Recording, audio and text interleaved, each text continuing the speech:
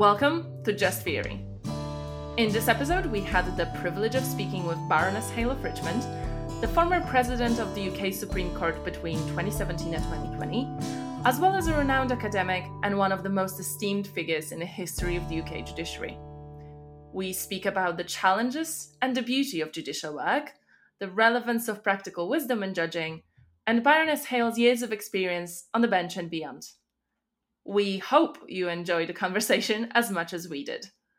So, without further ado, I present to you episode 10, the one with Baroness Hale.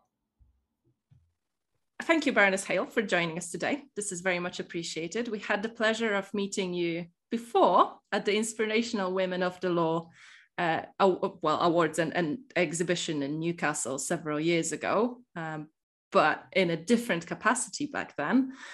Today, we were wondering if we could touch upon some questions on jurisprudence and judicial practice, but not in a theoretical manner, because we do appreciate that jurisprudence people have a very complicated relationship with jurisprudence. Well, certainly jurisprudence in the sense of legal theory. Obviously, we have a much less complicated acquaintance with jurisprudence in the sense of case law. Yes, of course, there are two ways of speaking of jurisprudence, and our podcast is very much philosophical. However, today we wanted to ask you questions that are more general about judicial role, and also philosophical questions, really, that all of us are often facing. One such question or one such dimension which I picked up in your interviews is your commitment to thinking outside of the box. So, for example, when you were sworn in as a Lord of Appeal in Ordinary, you nominated two academics, if I'm correct, one being Baroness O'Neill, an established and distinguished philosopher, instead of asking two law lords to be your supporters in that capacity. So this key inspiration of thinking outside of the box and doing things differently is one dimension that I think you would share with philosophers. So I was just thinking how important it is to think outside of the box and how important it is for the judge to have a philosopher on their side. Well, thinking outside the box can come in comparatively trivial senses, can't it?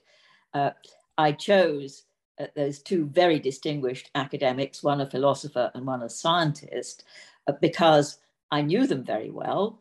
They had been the chair of a charitable foundation of which I was a trustee, and I wanted to demonstrate that my background and links were as much in the academic world as they were in the justice system. But a comparatively trivial thing. More difficult is thinking outside the box when you're actually trying to decide legal questions. To what extent can you go outside the parameters of the argument which has been presented to you? This is a difficult and controversial question. And to what extent can you bring in your own researches and your own thoughts to the deciding of a case? I have always thought that you should be able to do this, but you've got to do it in a responsible way, and you've got to share any of your thoughts that the parties might need to make a comment on with them before you introduce something that they haven't mentioned to you. But that's material. The question of whether you go outside the box in terms of the arguments, the way in which the case has been presented, I think you will find that most of us draw a distinction between public law cases and private law cases. If it's a public law case, well, then we may very well be prepared to expand the argument beyond that which the public authority, the government, and the individual or the business have framed it. But if it's a private law case, the parties have chosen the ground on which they want to fight. It's much more difficult for us to come along and say, but I think you should be fighting about something completely different. And on the whole, we don't do that because they may have very good reasons for the way in which they have framed the debate between them. Of course, the one qualification for that is that if you're dealing in children's futures, to some extent in families' futures, or in the futures of people who lack the capacity to make decisions for themselves, well, then your duty is to do what's best for them, and therefore you can think beyond the cases which have been presented by the various people appearing in front of you. You've touched upon so many themes that I'm sure Alexandra also spotted here, including the boundaries and confines of judicial decision making. But one final point that you made, and the reference to mental capacity, features quite prominently in your work and also in your past. And that's again a connecting theme between certain philosophical approaches who are committed to the notion of agency, autonomy, personal freedom and responsibility. This is something that we see a lot in your judgment in the Montgomery case, for example. So this is a very, very prominent theme throughout your jurisprudence. I was wondering if you could say something about that commitment to autonomy and emphasizing that human beings are agents responsible for their actions or omissions, that the law must perhaps recognize to a greater extent, or perhaps we have the balance right. I don't know, what's your thoughts on that? Well, my thoughts are no doubt not very coherent ones, as is often the case, but there has been a tendency in the law, historically at least, not to recognize the agency of women. So a number one driver in thinking about autonomy has been thinking about women's autonomy. And of course, that comes up in the cases about negligent sterilizations, where women became pregnant when they never meant to be pregnant, and trying to get the courts to recognize that this was a gross invasion of a woman's bodily integrity and personal autonomy, and that was the real problem with it, rather than the financial costs of bringing up the resulting child. I think I did get that message across to the men, but it did require quite a vehement judgment in order to do that. So that's number one. And Montgomery, of course, again, is a case about women's autonomy in decision-making around childbirth. Then, of course, you move on to children, and to what extent can children be allowed to make their own decisions? And what I always thought about that was that we're very keen on making children responsible for their misdeeds in criminal law, and we've even abolished the presumption that they don't know that what they are doing is wrong or against the law.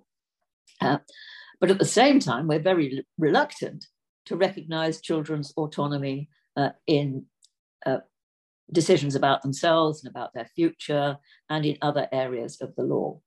And so that's another theme.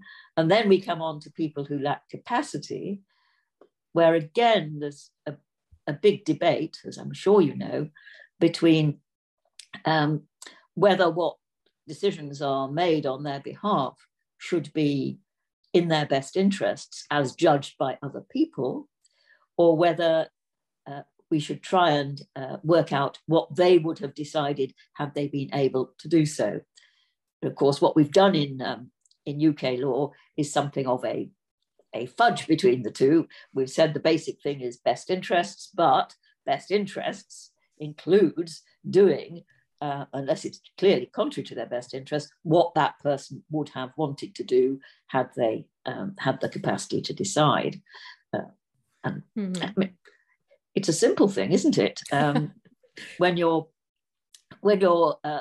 deciding what to give somebody to eat, it makes no sense to try and feed them things that they don't like eating. You might just as well take their food preferences, subject, of course, to health and so on and so forth, into account when deciding what to offer them to eat.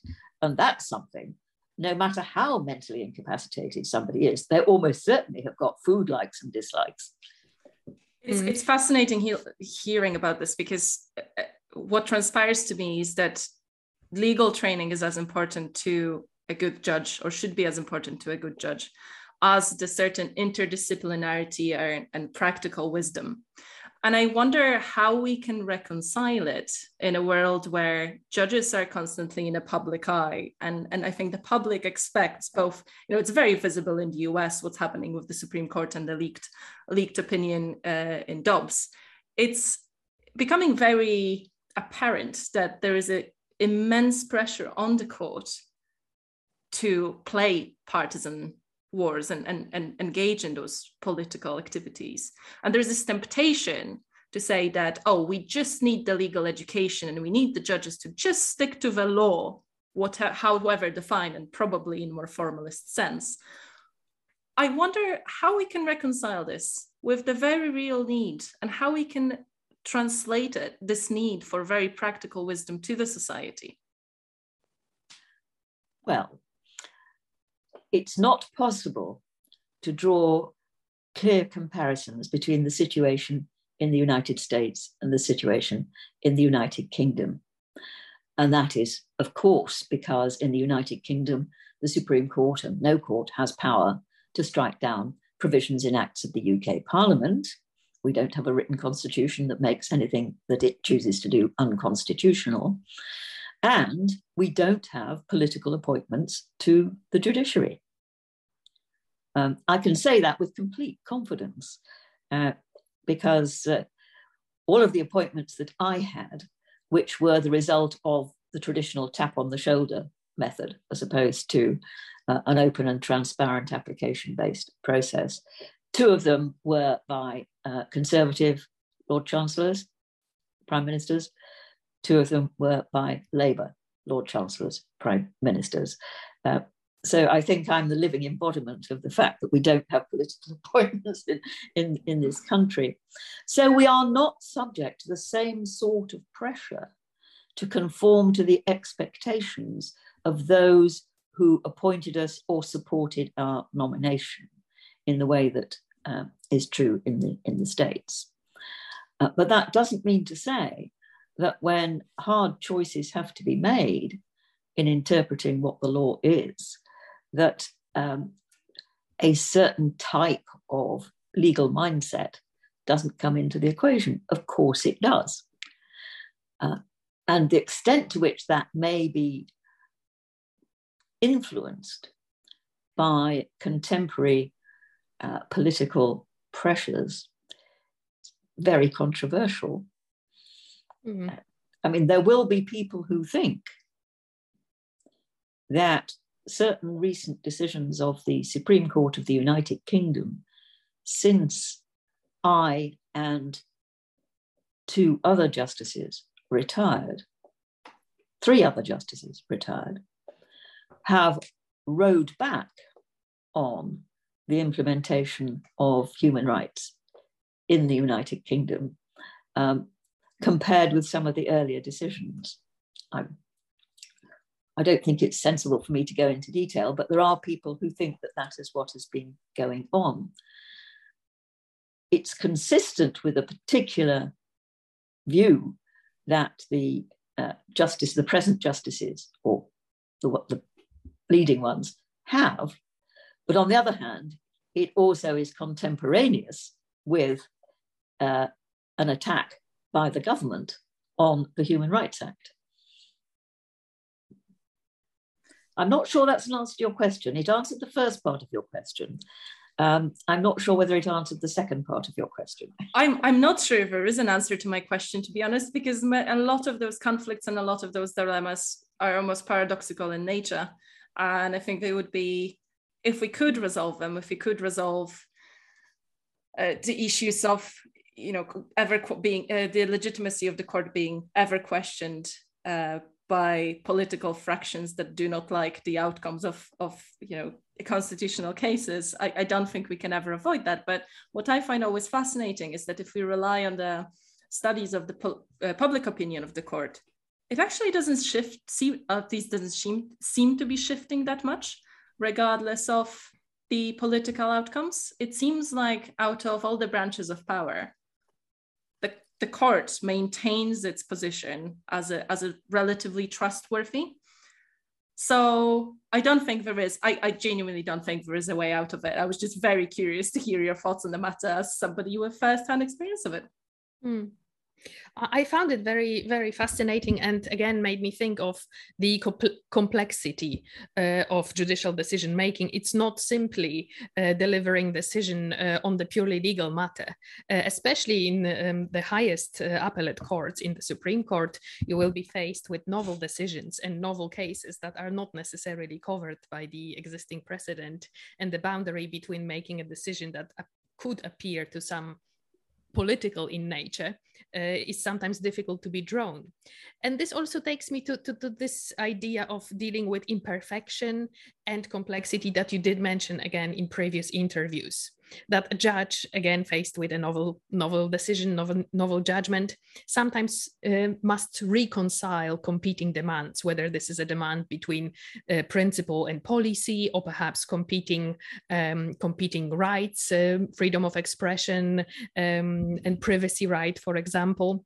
So this made me wonder, when you face incommensurability of some kind between principle, policy, or competing rights, do you approach this more methodically, where you accord priority to some kind of concerns, perhaps deontological concerns about fundamental rights, or this is more kind of an intuitive process that is decided on a case-by-case basis, depending on the circumstances of the case? How do you approach complexity and competing demands that judge must sometimes, in a tragic fashion, reconcile? I think it's both of those things. By definition, the cases that come to the Supreme Court in the United Kingdom, at least, involve arguable points of law of general public importance. So there are cases where the answer is not clear. But you have to start with the existing materials that point you in the direction of the answer. If you are interpreting legislation, well, then there are existing principles of how you interpret legislation. And so you look at the words and you apply the principles to them, including, of course, the purposive principle of construction. So you look at what the purpose of the legislation was and consider which meaning is best going to further the purpose of the legislation, and so on. There are plenty of principles. So that's the way you tend to do it. And the same is true if you're looking at a case involving the common law, judge-made law. Again, you go back to the earlier decisions and what were the principles that you can distill from the earlier decisions, and then you attempt to apply that to the novel situation. So that is, in a sense, on a case-by-case basis, but we're not plucking the answer out of the air. We hope that we are reasoning from the materials that have gone before to produce an answer which is consistent with those materials. I mean, there still are choices, obviously, and values come into the choices that you make in those. But the discipline of doing things the judgy way is a very helpful start, because it gives you the tools with which to try and arrive at a sensible conclusion. Would it be right to say that this is why the diversity and increasing the diversity of thought in the court matters? Because if we automatically expand the available number of principled variations of principled approaches, there is a higher chance that I would imagine by enabling the principled debate, you can arrive at the right answer. That assumes there's a right answer. And with many of these cases, there is no one right answer. There is the one that the court arrives at, and which will last for a while. that may not be the final word on the matter, as we happen to know. But yes, I think that is an argument for diversity. There are many different dimensions of diversity, of course. One of them is diversity of background and experience.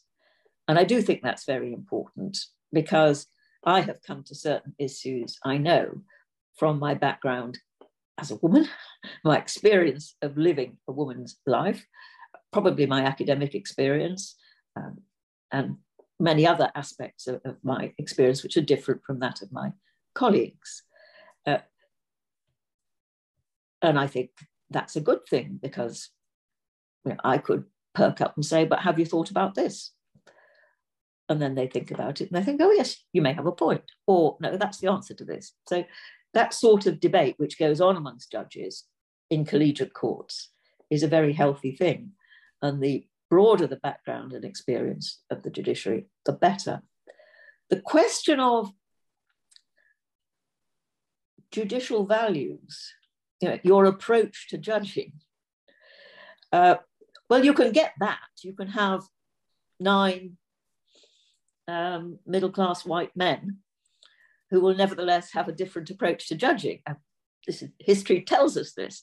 We study, for example, the US Supreme Court. And you could, so that is something that different people can have. It's a different mentality that they have. And that's always been with us.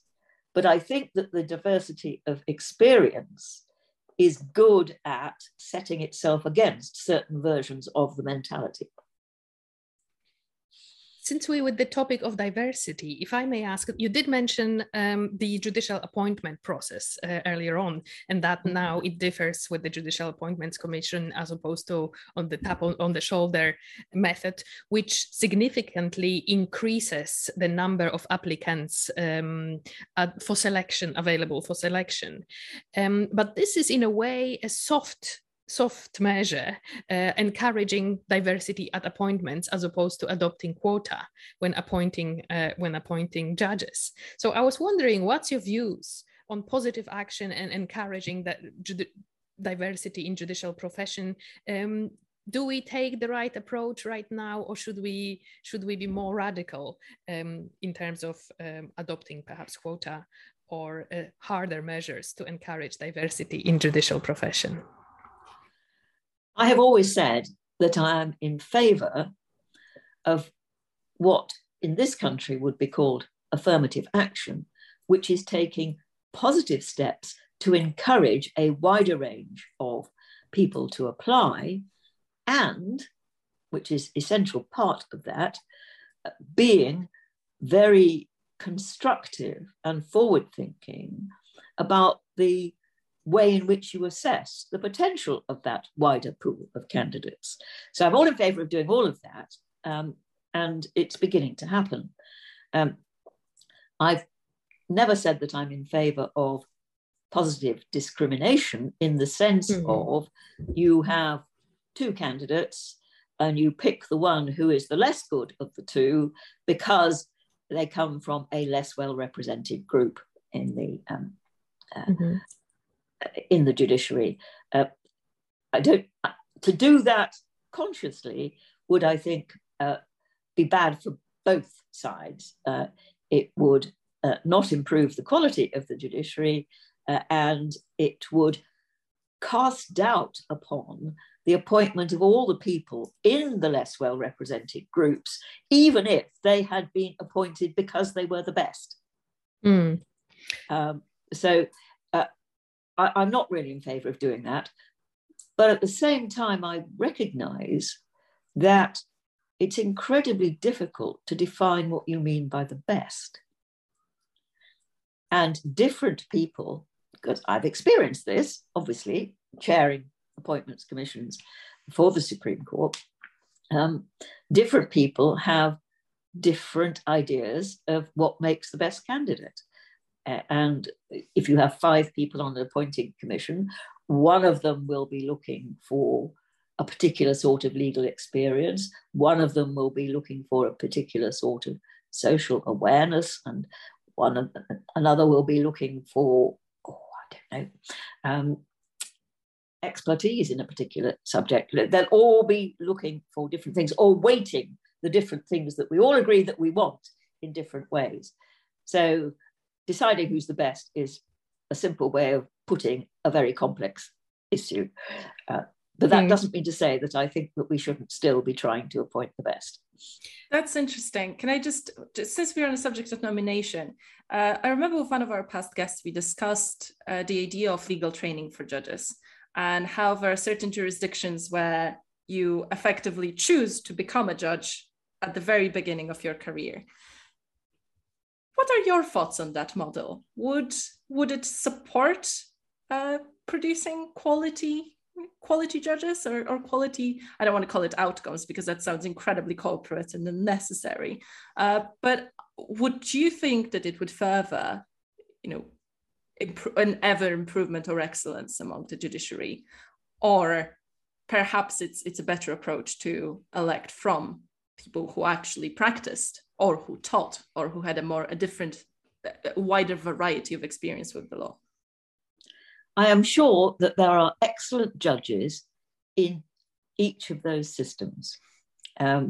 So I wouldn't want to say that one of them was necessarily better than the other, but in the common law world, our practice is to expect people to have had experience outside the judging before they become judges. We now accept a wider range of experience outside the judging, which is a good thing, but we don't have judging exams, really, and we certainly don't have the system in most of continental Europe, where you do a law degree and then you choose you're going to be an academic, you're going to be a practitioner, you're going to be a judge, and then you go to judging school and you do the judging exams. Well, we haven't done that, I think, in any of the common law countries. The advantage of having a life outside judging, obviously, is that you have a broader understanding of how the world works, how the commercial world works, or how various aspects of the world, but I think particularly the commercial world, because that's the context in which people are most laudatory of our common law way of going about things. And we think that that practice is a good training for being a good judge as well. The practice of actually being in court or experiencing what judges do to you might or might not turn you into a good judge. There are different ways of thinking about that, because there are some people who are very good advocates who make very bad judges. There are some people who are very good advocates who make very good judges, but there are some who make very bad judges because they cannot take their advocacy hat off and put their judging hat on and remain silent and neutral and as unbiased as they possibly can be in the course of doing their judging. Whereas I imagine that somebody who has not been an advocate would not be subject to that same temptation to behave like an advocate that can sometimes happen in common law countries. So I can see there are arguments either way. There are some countries that do both. In the Netherlands, they do have some people who embark upon a career in judging, and they do have some people who are appointed later on. And I think that may be true in Norway as well. So you have a variety of experiences, which might be the best. But actually, I think ours is good. Half of the world and the commercial world probably think so too. So this again makes me think of the importance of context and recognizing intricacies of the context in which whatever decision we are making is being made, or whether these are practical solutions on appointments and nominations. All of this, to some extent, will depend on the jurisdiction we're looking at, or the situation, perhaps, that is present at a given time and place. So temporal and spatial reflection was, again, a prominent theme in philosophy, the way in which ideas change over time and the responses to those ideas change over time. And my question is really, Is that judicial decision making which shapes reality, or perhaps it's other way around, that judicial decisions are just a reflection of the changing reality, especially when faced with those novel cases? When you have a novel case, is it, so to say, the consciousness which shapes reality, or reality is shaped by consciousness? Again, just to use a somewhat philosophical metaphor here. Which way around does judicial decision making goes, or perhaps both ways? I don't know. Well, that's the philosophical equivalent of the chicken and egg question, yes. Isn't it? Which comes first? And my own observation, not necessarily always in judging, but in law reform and the development of the law, is that society and public opinion move in a particular direction. The law then catches up and may move a little bit further than society and public opinion has moved. And then society and public opinion catch up and move a little bit further. And it goes on like that in a series of steps. That seems to be the general pattern. I suppose Montgomery is a good example here, because yes. In Montgomery, the judgment reflects what the medical profession adopted as their practice long ago in approaching the patients and asking the patient for their wishes and choices, or making a decision together with the patient. But Montgomery goes even further by adopting this subjective element and saying you need to ask this concrete patient before you and in front of you, not simply an average patient. So I wonder if that Montgomery is that kind of decision which embraces the existing practice, but also pushes the field further. Yes, I would agree with you. But there's something else sitting there as well, which was that the medical practice, at least the official medical practice as recommended by the official bodies in England and Wales, not necessarily in Scotland, and of course Montgomery was a Scottish case, had indeed moved beyond what the House of Lords had said the practice was in the Sidaway case. The House of Lords had been extremely deferential to the medical profession. So the medical profession had moved on a bit, but of course so had the whole of society, including the judges, no longer so deferential to the medical profession. And recognizing that if there are choices to be made by or on behalf of a patient, this is not a purely medical question. Since we are here, if I may ask about those, again, changes in medical profession and environment, obviously the COVID-19 pandemic was an unprecedented development, both for the policymakers and lawyers. The recent decision of the High Court in the Cathy Gardner case, I'm not sure if that came across, indicated to some extent unprecedented move for the recognition of the right to life in the circumstances of the COVID pandemic.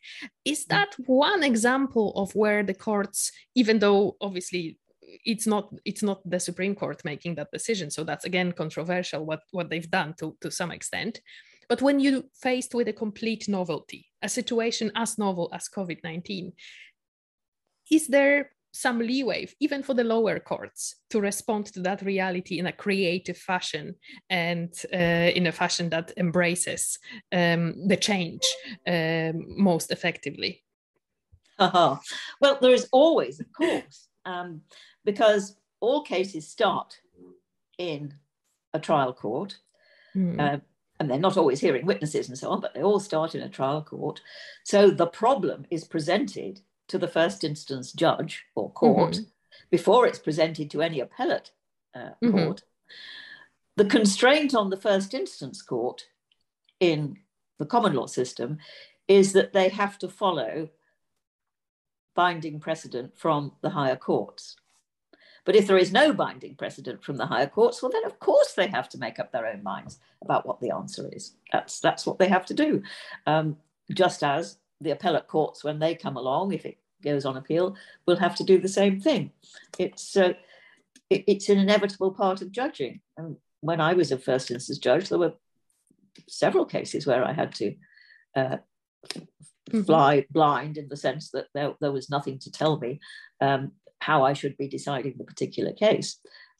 So yes, there is the possibility of being creative. Nothing wrong with that. Is that very stressful? Sure that, sorry? Is that very stressful? Is it actually a situation that on a judge who delivers a decision in a novel case imposes a certain anxiety or it sounds stress? like a lot of pressure and a lot of responsibility. Like, also, if I was to make that decision, I will be like literally on, I'm creating here. I mean, deciding a novel point of law is no more difficult for those of us who like points of law than deciding who is telling the truth. And of course, all the time you are deciding who is telling the truth or what the best course is, and so on. So deciding facts, exercising discretions, deciding points of law, these are all potentially stressful. And it depends on the context, how stressful they are. Taking risks is stressful. And I believe part of the job of judging is actually to take risks which other people, because of the professional constraints they're under, cannot take. So judges dealing with children cases should be prepared to take risks that the social workers who bring the case before them have not been prepared to take. That's just one example. Mm-hmm. So, being a judge is not for the faint-hearted, I'm afraid. That's the nature of the beast. I'm not sure that COVID introduced some dramatic facts and some even more dramatic legal responses to it. Very hastily introduced legislation, very draconian effects, but with quite a lot of fuzzy edges, the first regulations, and no doubt it's those fuzzy edges which have contributed to some of the legal dilemmas, which are only now coming up. Because what was interesting was how few cases came up during the lockdown to challenge what was being done. It's all being done retrospectively, which I think is a great shame. But that's often the nature of the beast with judging. You are judging what happened in the past. This is very interesting because it brings me to a question of legal education. Because if we think holistically about the role of a judge and responsibility, all the responsibilities of a judge, as you just described them, I wonder how your academic career, and a remarkable one at that, helped you in your role as a judge, and whether you think that, whether it impacted your view on the future of legal education, and whether we should be teaching law students, it's now an ongoing debate and it's ever ongoing debate, whether we should be teaching law students the practical and the pragmatic, or whether we should also introduce the theoretical. Well, funny you should say that, as I've just been having conversations along those lines in another university. But I think university legal education should encompass all strands. You're positing a dichotomy between practical and theoretical, but actually what the law is doctrine, which is not quite theory in the sense that you're thinking about it, not philosophical theory, and it's not quite practice. It is the legal materials, the legislation, the decided cases that make up the body of the law that have to be learnt, and how to use them, how to read them, how to understand them, I think is the basic task of a law degree and legal education.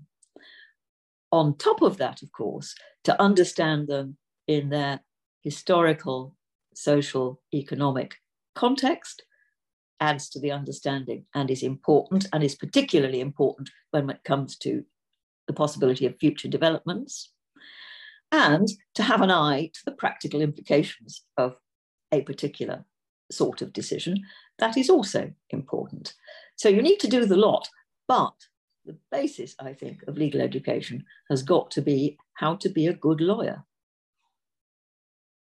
We should write it down somewhere. This is honestly how to be a good lawyer. I think it should be on in Newcastle Law School as you enter, above the door, as a motto. Yeah, I was just thinking that this connects really well to our first question that we typically ask our speakers on what you were like. What was it like for you to be a student, and what it is that you would advise yourself as a student? Well, I think that I had a very good, on the whole, quite traditional legal education at the University of Cambridge, where the focus was on teaching us to be good lawyers, teaching us how to read the legal materials, how to understand the legal materials, and how to work with them to solve practical problems. It's the wonderful thing about law exams. You're given a problem. There may or may not be a right answer to it, but what you're asked to do is reason your way from the legal materials to an answer.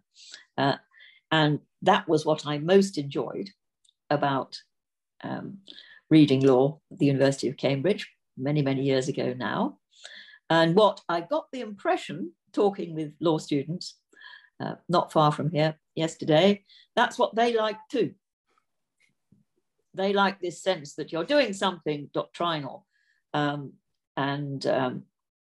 rooted in the materials, but it has a practical outcome, X wins or Y wins or whatever. So you can see the human or the business story to it all. And in, so to say, more personal sense, what would you tell your student self? How would you advise to do things perhaps differently that you did, or perhaps perceive things differently than you did, or you just happy with the education you received and experience you had, yes, and your responses to that experience? No, I wouldn't tell my student self to do things any differently from how I did. I thoroughly enjoyed not only my legal studies, but also my university experience, mm-hmm, which was a big change from my previous life, and it was wonderful. And I made the most of it. So any student has to be told to make the most of the intellectual, but also the social and cultural and sporting and political, even any opportunities that come their way that they can enjoy. Because I think what everybody has to do in their education is to enjoy enough of it to make them work hard at it and be good at it. But I'm not going to say that as advice to my student self, because that's what I did. I think so, what you said was, what do you wish you could tell your student self, which is a different thing. True. That was the question. And I think what I wish I could tell my student self was, wow, do you know what's going to happen to you? And with that in mind, who would you say, or what was the biggest inspiration in your career? But it's been different at each stage. You know, childhood, parents, undoubtedly. University, some inspirational teachers. As an academic, some inspirational colleagues. As a legal practitioner, inspirational, successful, leading barristers, and judges. And then as a judge, inspirational judges. So a different person or persons at each stage in my career. But possibly, sort of the culmination would be Lord Bingham, who I think must count as the greatest judge in the UK in the 21st century, who was a remarkably good judge, but also a very humane human being. Not saying he was perfect, but he was and a good leader. And so when I was president of the Supreme Court of the United Kingdom and a dilemma came up, one of my first questions was, well, what would Tom Bingham have done? I wouldn't necessarily do what he would have done, but I wanted to try and work out what he would have done, because he was a good role model, at least for me. So, if you could read only one book for the rest of your life, what would it be? And that's been described several times as the hardest question on the list by our guests. No, I think it's quite easy. Desert Island Discs. It's either the Bible or the complete works of Shakespeare. Choosing between them is not easy, but I think I would probably choose the complete works of Shakespeare. But it's a toss-up. It's really 50-50. But they're the obvious ones. There's so much there. There's so much literature, philosophy, wisdom, history, stupidity. There's everything. All human life is in both of those books. There's even law. So oh yes, lots of law, particularly in the Bible, of course. Yes. If not law, what alternative career path would you have chosen? I think I would probably have been an academic of some sort, or a teacher of some sort. If it had been possible when I was a student, I might have considered going into the church, which has got an awful lot in common with the law and with academic teaching as well. In fact, talk about dressing up and pontificating, it's that. But I was quite religious earlier in my life, and there were features of the whole drama associated with the church, which plus the preaching, of course, which really appealed to me. So, but of course, that wasn't open to women when I was thinking about a career. Although one of my colleagues who read law at Cambridge and then went on to have a very successful career working in the legal secretariat of the Council of Ministers in the European Union, when she retired, did qualify as a Church of England clergyman, and I think is still practicing as such. So you could see the similarities. I think we are all very happy that you chose law in the end, I must say. So, oh, well, I have absolutely no doubt. The moment I got started on reading law, I had absolutely no doubt that, quite by chance, really, I had made the right choice. And the final question for today, finish this sentence. One thing no one talks about in the legal sector is? That's the most difficult question. And what I have come up with is privilege.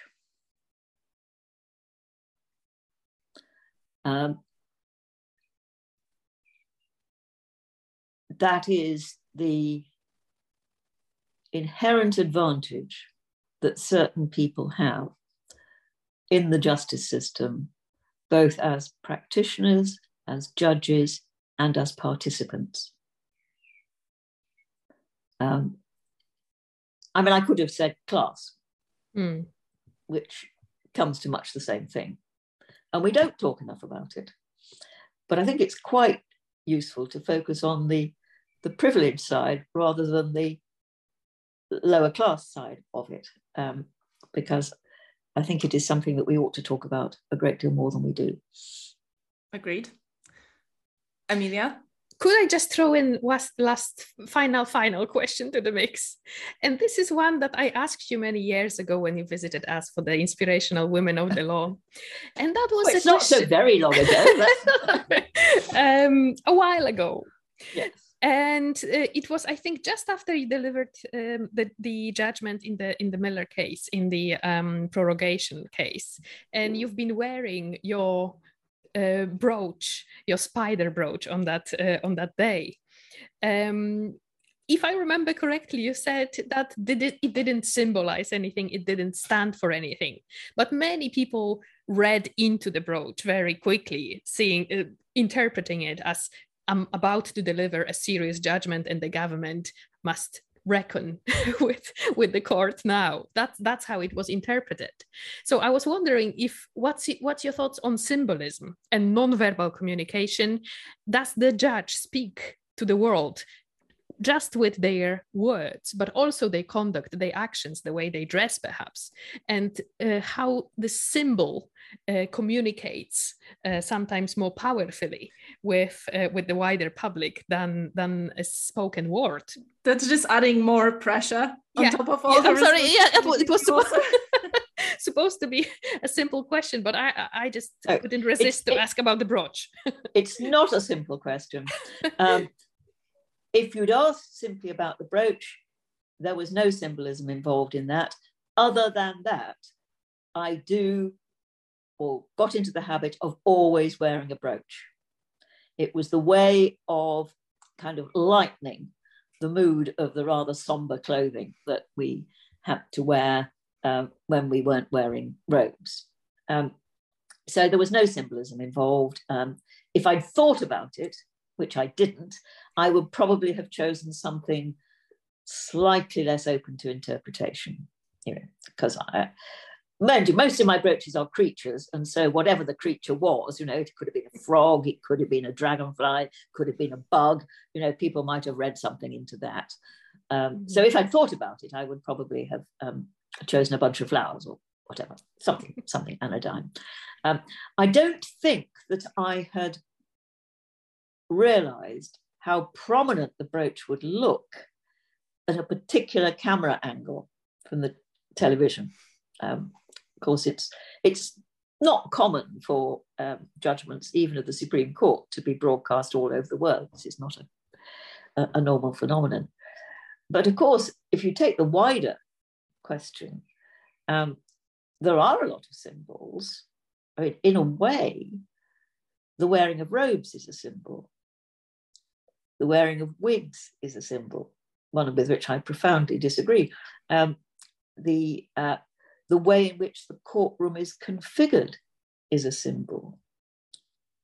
See, in the US Supreme Court, for example, you've got a straight bench for the 9 justices and a podium in front of it, which the lawyers, when they can get a word in edgeways, harangue the justices.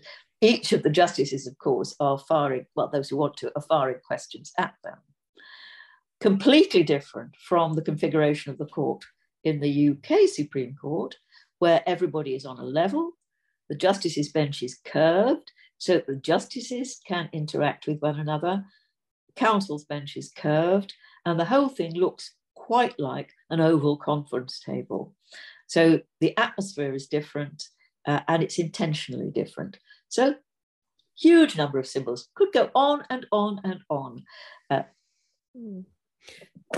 That's absolutely fascinating. I'm still glad that brooch did acquire some significance. It's a rule of law symbol, and a symbol that government does not enjoy unlimited power. That's how people view it now.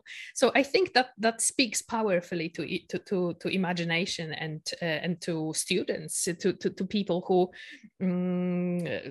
do see a symbol sometimes, and which speaks more powerfully than words. On this, I think we can bring our conversation to a conclusion now, because we're running out of time. But thank you so much, Baroness Cale, for joining us. It was absolutely fascinating to have you and to explore semi-philosophical themes with the most unique judge we had so far on the Supreme Court, in my view. And that's not to diminish any other justices on the bench. No. Oh, well, thank you both. It's been very enjoyable. Hi, it's Alexandra here. Thank you for listening. We hope you enjoyed this episode. If you like our project, have any questions, or would like to recommend a guest or a topic, drop us a line on just.theory.project@gmail.com. This season was made possible with the generous funding of Newcastle University. If you like, you can buy us a coffee. Your support will enable us to continue our work. Just Theory, changing the face of legal theory.